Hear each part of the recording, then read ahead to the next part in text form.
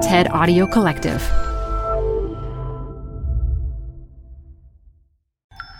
This interview features entrepreneur Halla Tómasdóttir in conversation with TED Institute curator Bryn Freedman, recorded live at TED Salon Imagine If 2019.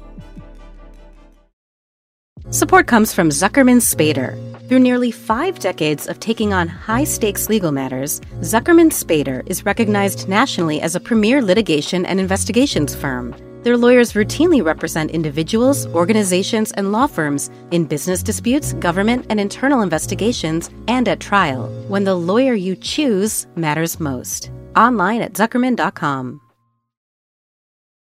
Support for TED Talks Daily comes from Capital One Bank. With no fees or minimums, banking with Capital One is the easiest decision in the history of decisions.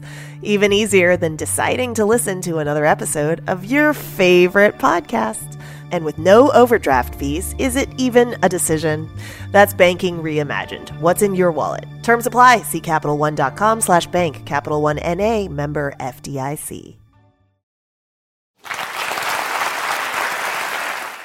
So you keep talking about leadership as a real crisis of conformity. Can you explain to us, what do you mean by that? What do you see as a crisis of conformity?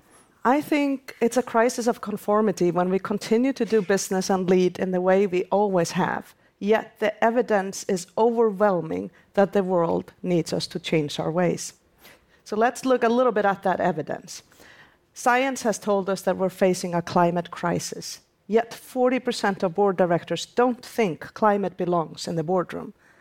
And we have kids marching in the streets now asking us to be accountable for their future. We have a crisis of inequality. We have yellow jackets not just in the streets of France, but all over the world. And yet we continue to see examples of businesses and other leaders fueling that anger. Do you think the pitchforks are coming? I definitely think this is not sustainable. And the reason why it's so difficult for us to deal with these complicated crises that are interrelated is that we are at the lowest levels of trust we've ever been at. In the UK, 3% of people trust their government to solve the Brexit crisis. And that was in December. I think it's probably gone down since then. What do you think new leadership actually looks like? We need courageous leaders, yet they have to be humble. And they have to be guided by a moral compass. And the moral compass is the combination of having a social purpose. You can't have your license to operate anymore without a purpose that contributes to society. But what to me has been missing from that dialogue is a set of principles. We cannot just define why we exist. We have to define how we're going to do business and how we're going to lead. And to us, that has to be to solve these imminent crises, the climate crisis, the crisis of inequality, and the crisis of trust.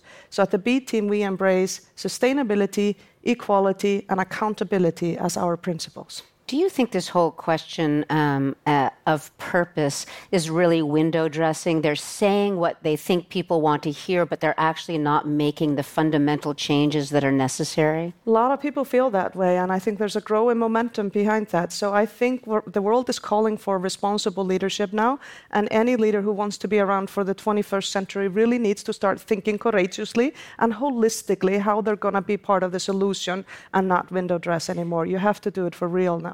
Do you see anybody out there who's doing it in a way that you think is actually effective and has a real long-term impact? Fortunately, we have some great leaders out there. And just to give one example, Emmanuel Faber, who's one of the newest members of the B team, he's the CEO of Danone, the world's largest yogurt maker and major food company, a real global company. He's so committed to sustainability that he's not only changing the ways of his own business, but his entire supply chain. He's so committed to equality that when he took on as CEO and he said gender balance matters, he created a gender-balanced executive team and gave men and women equal maternity and paternity leave. He's so committed to accountability that he turned his US operations into a B corporation. Now, many of you may not know what that is, but that's a company that holds itself responsible for not just profit, but its impact on people and the planet, and transparently report on their performance on all of that.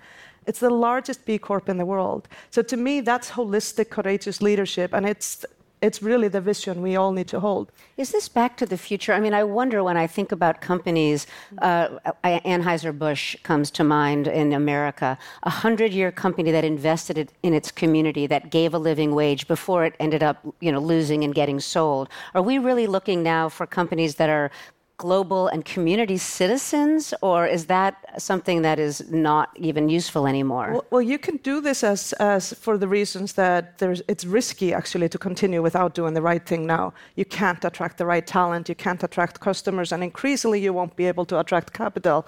You might do it for risk reasons, you might do it for business opportunity reasons, because this is where the growth is, which is why many leaders are doing the right thing. But at the end of the day, we need to ask ourselves, who are we holding ourselves accountable for? And if that isn't the next generation, I don't know who. So I want to just make very clear, because we tend to think about leadership as only for those who sit in positions of power. To me, leadership is not at all like that. There's a leader inside of every single one of us. And our most important work in life is to release that leader. And I think one of the greatest global examples we have of someone who no one gave her power, is the 16-year-old girl called Greta Thunberg. She's from Sweden, and a few years ago, she has Asperger, and she became passionate about our climate crisis, learned everything about it. And faced with the evidence, she just felt so disappointed in her leadership that she started striking in front of the Swedish parliament. And now she has started a global movement, and hundreds and thousands of school kids are out in the streets asking us to hold ourselves accountable for their future. And no one gave her that authority, and she now speaks to the leaders of the world, heads of states, and really is impacting the world. So I really think that when we think about leadership today, it can't be defined to those in positions of power, but they have disproportionately greater responsibility. But all of us need to think about, what am I doing? How am I contributing? And we need to release that leader inside and actually start making the positive impact this world is calling for right now. But we have such hierarchical leadership. I mean, I understand what you're saying. It's nice to release the leader inside. But in these corporations, the truth is it's extremely hierarchical. What can companies do to create less vertical and more horizontal relationships? Well, I'm a big believer, and I've long been passionate about closing the gender gap. And I really believe gender-balanced leadership is the way to go in order to embrace a leadership style that has been shown to be more powerful, and that's when both men and women embrace both masculine and feminine values. It actually is proven in research that that's the most effective leadership style. But I'm increasingly now thinking about how we close the generational gap. Because look at these young children in the streets around the world, they're asking us to lead. And Kofi Annan used to say, "You're never too young to lead," and then he would add, "or too old to learn." And I think we have now entered this era where we need the wisdom of those with experience, but we need the digital natives of the young generation to co-mentor or to mentor us just as much as we can help with wisdom from the older people. So it's a new reality, and these old hierarchical ways to think about things, they're increasingly coming under pressure in this reality. And you've actually called that the hubris syndrome. Can you talk about that? Well, yes. I think hubris is our cancer in leadership. That's when leaders think they know it all, can do it all, have all the answers. I don't think they need to surround themselves with people who will make them better, which to me would in some cases be more women and younger people and people who are diverse and have different opinions in general. And hubris syndrome is so present in leadership still, and we know many examples of them. I don't need to name them. And the problem with that, we know them in all over the world, not just in this country. But that kind of leadership doesn't unleash leaders in others. And no one person or no one sector even has the solutions we now need to come up with, the creativity and collaboration we need, and the bold and the brave leadership we need to come up with solutions that cross government, private sector, civil society, young people, older people, people of all different backgrounds. Coming together is the way to solve the issues that are in front of us. Do you see that kind of leadership coming from the bottom up or the top down, or do you think a crisis is going to force us into a re-examination of all of this? Well, as someone who lived through the most infamous financial meltdown in my home country, Iceland, I hope we don't need another one to learn or to wake up. But I do see that we can't choose one or the other. It is going to have to, we do have to transform the way we lead from the top, the boardroom, the CEOs, we really do have to transform that. But increasingly, we will transform that because we have these social movements coming from the bottom and throughout society. And the solutions exist. The only thing that's missing is will. So if we just all kind of find a way to embrace a moral compass of our own, to figure out why we exist, and how we're going to lead.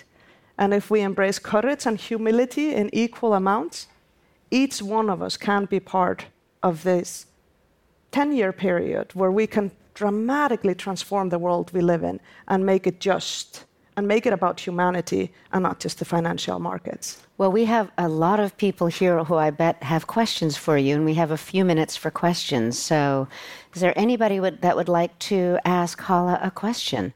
Hello, my name is Cheryl. I'm an aspiring leader, and I have a question about how do you lead when you have no influence? If I am just an analyst and I want to speak to senior management about a change that I feel like will affect the whole company, how do I go about changing their minds when they feel as if they've had relationships that are set, that their way of business is set?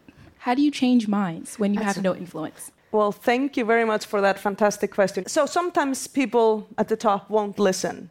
But it's interesting that with the low trust we have in society right now, the greatest trust we have is actually between the employee and the employer, according to recent research. So I think that relationship may be the most powerful way to actually transform the way we do things. So I would start by trying to build a coalition for your good idea. And I don't know a single leader who today will not listen to a concern that many of their employees hold. I'll give you an example from another B-team leader, Mark Benioff, the CEO of Salesforce. He's really been outspoken on homelessness in San Francisco, on LGBTQI rights, and all of the things that he's been standing up for, he does because his employees care about them. So don't ever think you don't have power if you don't sit in a position of power. Find the way to go convince him or her. And Mark, for example, was convinced to close the gender pay gap by 2 women who worked inside of his organization, who told him, we have a gender pay gap. He didn't believe it. He said, bring me the data. They did. And he's smart enough to know he needs to do something about it, and was one of the first tech leaders to step up and do so voluntarily. So don't ever think that you don't have power, even if you don't sit in a position of power. But find other people to support you and make the case.